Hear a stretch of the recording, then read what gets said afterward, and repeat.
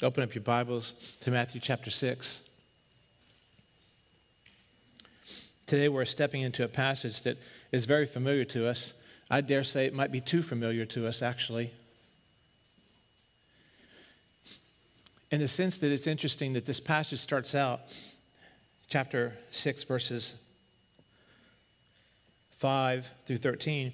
It's interesting that this passage starts out with this encouragement to not lean on repetition and vain utterances and babbling.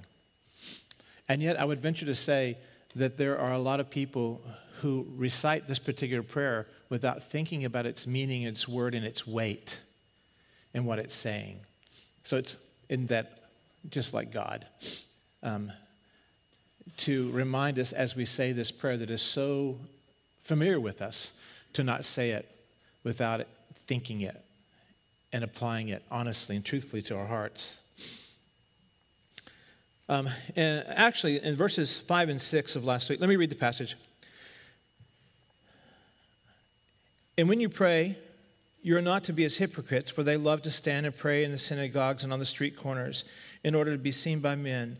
Truly I say to you, they have their reward in full. But if you pray, go to your inner room, and when you have shut your door, pray to your Father who is in secret, and your Father who sees in secret will repay you. And when you are praying, do not use meaningless repetition, as the Gentiles do, for they suppose that they will be heard for their many words. Therefore, do not be like them, for your Father knows that what you need before you ask Him. And then, as churches around the world are doing today, let's say this together. Pray then this way: Our Father, who art in heaven, be thy name. Thy kingdom come, thy will be done, on earth as it is in heaven. Give us this day our daily bread, and forgive us our debts as we forgive our debtors. And do not lead us into temptation, but deliver us from evil. For thine is the kingdom, and the power, and the glory forever. Amen.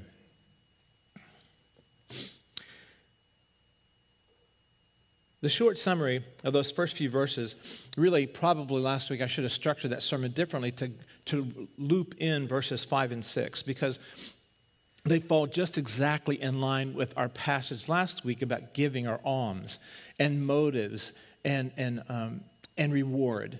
And so in this passage here that we start out here, that's exactly what the Lord is kind of continuing that thought. So the short summary of those verses is that when someone prays to impress, they're not really talking to God as they're really talking to others as they play like they're talking to God. And he says, and that is the reward they get. And that is very different than talking to God. And so to pray in such a way that you are trying to, in your thinking about what people are thinking about your words as you say them, the point of it is that those prayers are being heard here, but they have no vertical impact with Him, because your motive discounts that prayer. And so, just like other things that Christ has said in His teaching, like, cut off your hand or remove your eye, He is not instructing us to maim our bodies in those passages in an earlier portion of our series here. Instead, He is telling them that we should do all we can to avoid sin and the lasting impact on sin in our lives. And so the same thing is true here, where last week He said, don't let your right hand know what your left hand is doing. And this week He says, go into your inner room and pray there. He's not saying that that's the only place you pray. The point of it is that pray in such a way that your motives are not disturbed by wondering what other people are thinking of you as you pray. And so that's the point of that. That's, again, he's trying to draw our attention to our motives and to keep our motives as pure as possible as we communicate with Him. And so that's what He's after right there. But then we get into this next portion, 7 and 8 there. And there He says, and when you pray, do not use meaningless repetition. That would mean saying words that you've said many, many times over again, but you don't really pay attention to the words you say.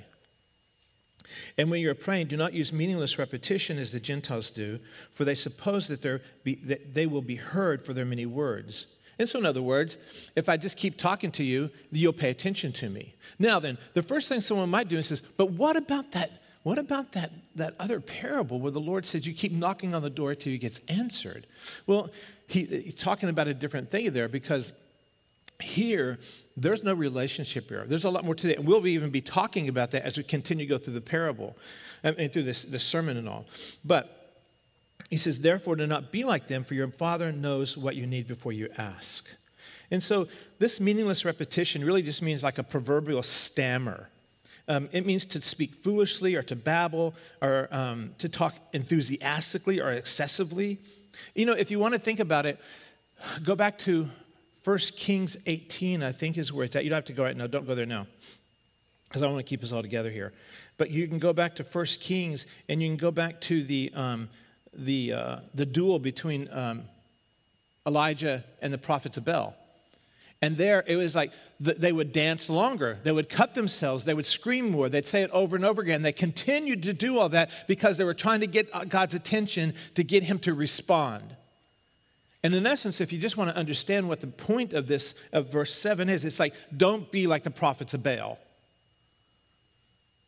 Don't be trying to get God's attention, because look at what he says in verse 8, because God already knows your needs. Don't be trying to do things to get God's attention. Don't try and use words, whatever it may be. Don't try and repeat it over and over again, whatever it may be, because you already have his attention if you're his child. He already knows your needs. So the idea is that talking much but without content, or repeating the same thing over and over again, it means to speak. That's what this word, this repetition here in this phrase in the original language, it means to speak by using the same words over and over, and to speak without thinking. And the one who is praying assumes that the longer they pray, the more meaningful and effective it is. Charles Spurgeon says, it is not very easy to repeat the same words often without becoming a vain repetition. And that's what I said earlier about how this particular prayer, I think, becomes that for many people. It's this thing we say. I've been involved with studies, our churches. I was involved with a study for a while at another facility, and it's like they wanted to say this every week. Every week I wanted to say this, and that's not wrong. But it's whenever we do something repetitively like that, we have to work harder to keep its meaning. And so for that very reason, and a point to illustrate that, is that I'll speak for myself, I personally believe that it's really hard to keep the meaning and the weight, the worthiness of communion, doing it once a month.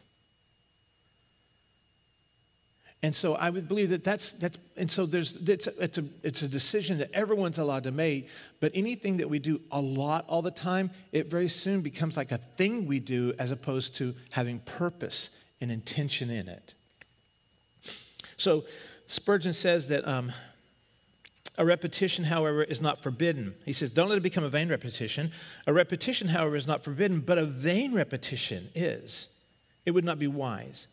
And how greatly do they err who measure prayers by the yard? I thought that was interesting. Who measure prayers by the yard. They think they have prayed so much because they've prayed so long, whereas it is a work of the heart. It is the true pouring out of our desire before God that is the thing to be looking at. Jesus is making a nuanced statement here. Jesus himself prayed throughout the night, so he's kind of guilty of praying long prayers. You all right? But many of the prayers in Scripture are very, very short. Look at the prayer of the tax collector in Luke 18. And there it just simply is, the tax collector stood at a distance, and he would not even look up at heaven, but he beat his breast and he said, God, have mercy on me, a sinner. Very short, very to the point, very heartfelt. Look at the prayer of Solomon in 1 Kings 3, where God is having this discussion with him, and he says, what is it you desire? And he says, so give your servant a discerning heart to govern your people, to distinguish between right and wrong, for who is able to govern a great people like yours? And you can find many prayers that are just like that are to the point. In an illustration of one of these prayers, others have included the prayer of the repentant thief, who said, remember me this day in your glory. And I didn't, I mean, he's kind of talking to Jesus. I'm not sure. I guess you can call that prayer. I'm not sure. But they throw it in there. I leave that there for you to decide, all right? But instead, the motivating factor is not the length of the prayer, the time of the prayer, the number of the words, or even the right words. Because many people who are younger Christians say, I don't know how to pray. I'm afraid I'll say the wrong thing. If you're one of those people who feel like you're not sure how to pray, you're afraid of saying the wrong thing, I would just say to you, if you're speaking from your heart, you're not going to say the wrong thing. For your Father already knows what's in your heart. And so in a moment, the right words, it's not the right words, it's the relationship. And we're going to touch on that when we get further into our passage here. But it's interesting to note that you start the prayer with our Father, which is a relational statement. So instead, the real motivating factor, I'm sorry, did I say that? So instead, the first thing we have to deal with is the elephant in the verse, all right? He's not in this room, but he is in this verse. And actually, there's more than one elephant in this passage, all right? And that's verse 8. Therefore, do not be like them, for your Father knows what you need before you ask. And so, someone in this room has to be thinking this. Okay, if he knows already, what am I praying about? What's the point of my prayer? Now, if you weren't thinking that, please raise your hand. Not really, don't. You would. Anyway, all right. Because it is just such a natural thing to ask. If God doesn't need the information, if he already knows, then what am I talking to him about? Remember from our study of God's attributes that he is all-knowing, that he's omniscient, and that's the big word. He is all-knowing. He knows everything. Look at the passages you're familiar with, like from Psalm 139, verse 4 there, where it says that before there is a word on my tongue, he says, you know it. You know what I'm going to say before I even say it. And therefore, he knows our needs before we tell him. He even knows our need before we know them. And he knows how to meet them before we've asked. He kind of knows a lot, right? So again, what's the point? Why tell him about it? Why come to him? One of the thoughts I have about that is that, think about this. Isn't it hard to sit through a presentation of information you already know? Is it just me? Someone please affirm me, okay? Isn't it hard to sit through this thing when you already know it? Think about how patient the Lord is with us because he already knows it. And yet he says, please come. Please talk to me. Please tell me about it.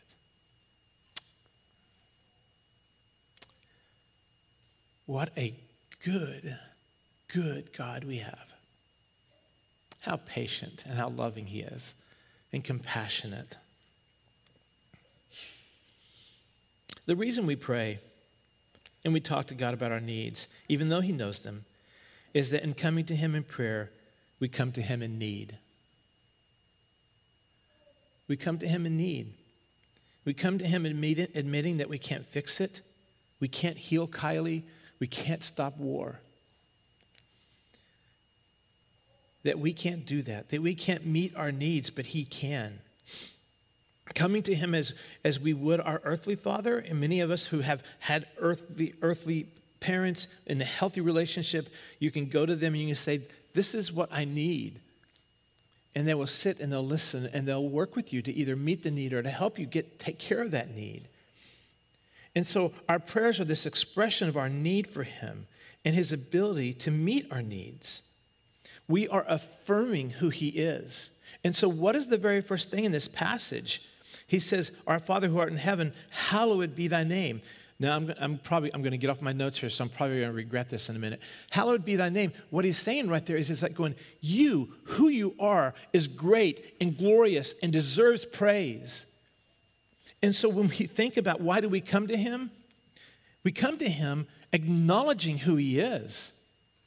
When we come to him, we say, our Father. When we say, dear God, and we begin to express our needs and we acknowledge his ability, we are hallowing his name. We are exalting him. And that's what he desires. That's what he's worthy of. And so we come to him admitting that we can't fix it, that we can't do it, that we can't make people be right, that we can't make people make good decisions, that we can't make people not be evil.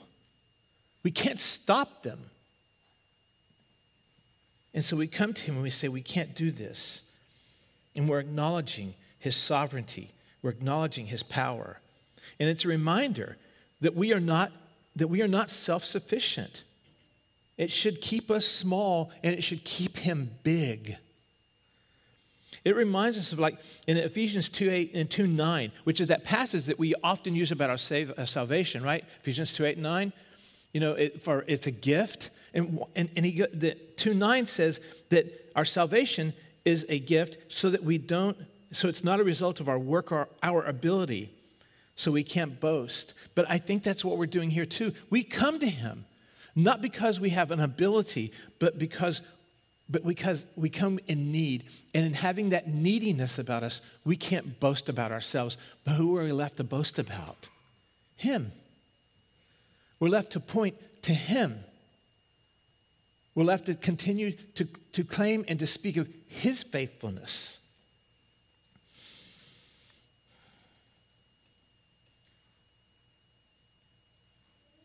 So I'm going to just suggest, a prayer that is meaningless, has meaningless words, or is repetition, is wrong. Now the Lord gives us an example of what is right. And I'm going to suggest that the prayer itself, verses 9 through 13, are not the actual prayer we should pray, but instead they're a template for what we pray. Now, if you pray this prayer, don't get me wrong, all right? If you pray this prayer exactly how it is, that's not wrong. If you pray this prayer exactly how it is every day, that's not necessarily wrong. But I'm suggesting that the prayer is more of a template than it is a thing that he's asking us to pray every day. And so by that, this is what I mean. For instance, note the structure of the prayer. First, all of our attention is on God, his glory, his holiness, his name, his kingdom, his will. That's what it is. Verse 9, our Father who's art in heaven, glory to be to your name. We want your kingdom. We want your will. We want it in heaven. We want it on earth. We want you. We acknowledge what you are, who you are, what you're doing, what you want is bigger, better, the best of anything we have. We acknowledge you. That's a great structure for any prayer. And to put it in your words is even better. And then then the next section goes to, give us this day our daily bread, forgive us our sins, help us to forgive those who sin against us. Don't let us lie in our temptation and stumble into evil. So the next section is about our needs, our relationship with him, our relationship with others, our holiness. So I'm not saying that reciting this particular prayer is wrong or doesn't have merit, but what I am saying is I believe that we will mean it when we personalize it and we apply the prayer to our own lives. Not necessarily, he's not saying, give us this day our daily kale, all right? And no one would ever pray that, okay? But he is saying, today, this is my life. My children's health is at risk. I need your help. I have this project at work. I don't know how to finish it. I need your help. I have neighbors that are hard to love. I need your help. I have a spouse who doesn't love you or me. I need your help. Whatever it may be, it's that we insert ourselves in there and we say, I have a need and you are the one who can meet it, and I acknowledge that. So give me today the grace. Give me today the wisdom. Give me today the patience. Give me today what I need today to manage this day in a way that I honor you with my day. That would be one way of taking this passage and praying it in a way that is true to the passage, but reflects my own life.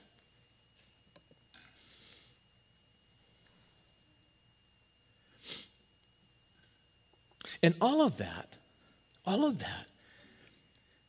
is in this context of a conversation with a daddy. And perhaps that's why I say that it's best way to pray this is to personalize it. Because I didn't ever speak to my dad with memorized words. I talked to him as a real person who talked back to me. Think of the interactions we have with our loved ones. If they just say things, think of it like this. Parents, you guys really understand this, and you may have remember this as a kid. Say you're sorry. I'm sorry. You just said that. I know, but you told me to say that. You didn't mean it. You want people to mean what they say. And so if I just say something off of a page because it's on the page, then how much of that is an expression of a relationship with a father? When we personalize it, what we've done is we've said, this is who I am, this is who you are, this is who we are together, and we are in a relationship with the Father. It's not a religious duty to say the prayer.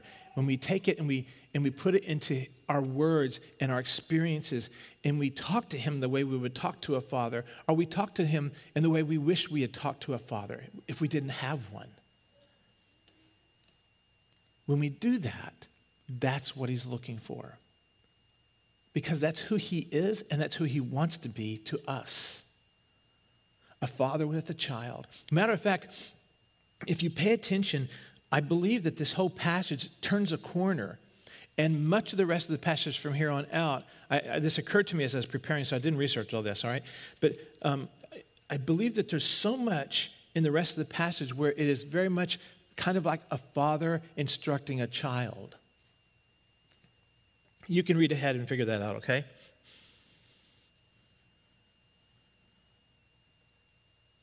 So,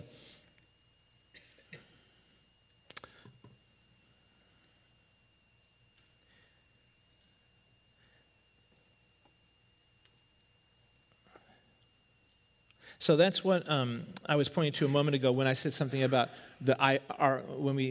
about the relationship, the context of relationship.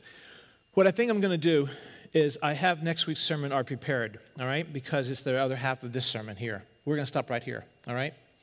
And we're going to go through the rest of the prayer next week, all right?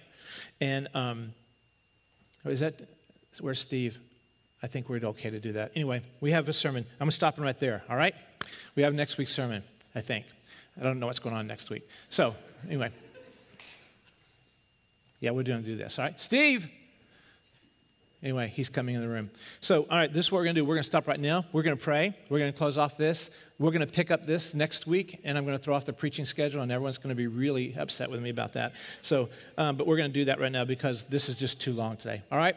So let's pray. You can read ahead. This week, there's an exercise this week. Everybody take this prayer and personalize it. Write it down and write it in your own words. Write it down and put it in the way you would say it and apply your needs to it and just see what it looks like and all, okay? Let's pray. Father, I thank you very much for this day. And I thank you very much. I think that it is not, life, you are so perfect. I do not think that it is in any way at all a coincidence that moments before I step to this stage today, that we get Kylie's prayer request.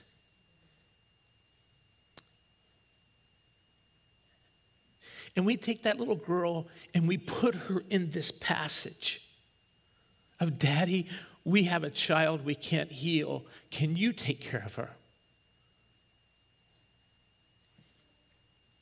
That's who you are, with perfect timing, with perfect intention all the time.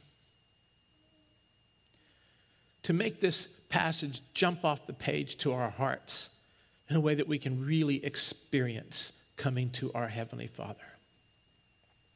This week, as we go through our week, may we come to you daily and acknowledge your goodness and your greatness and seek you for our daily bread in every way that we need to for our daily life. And it's in your name we pray. Amen.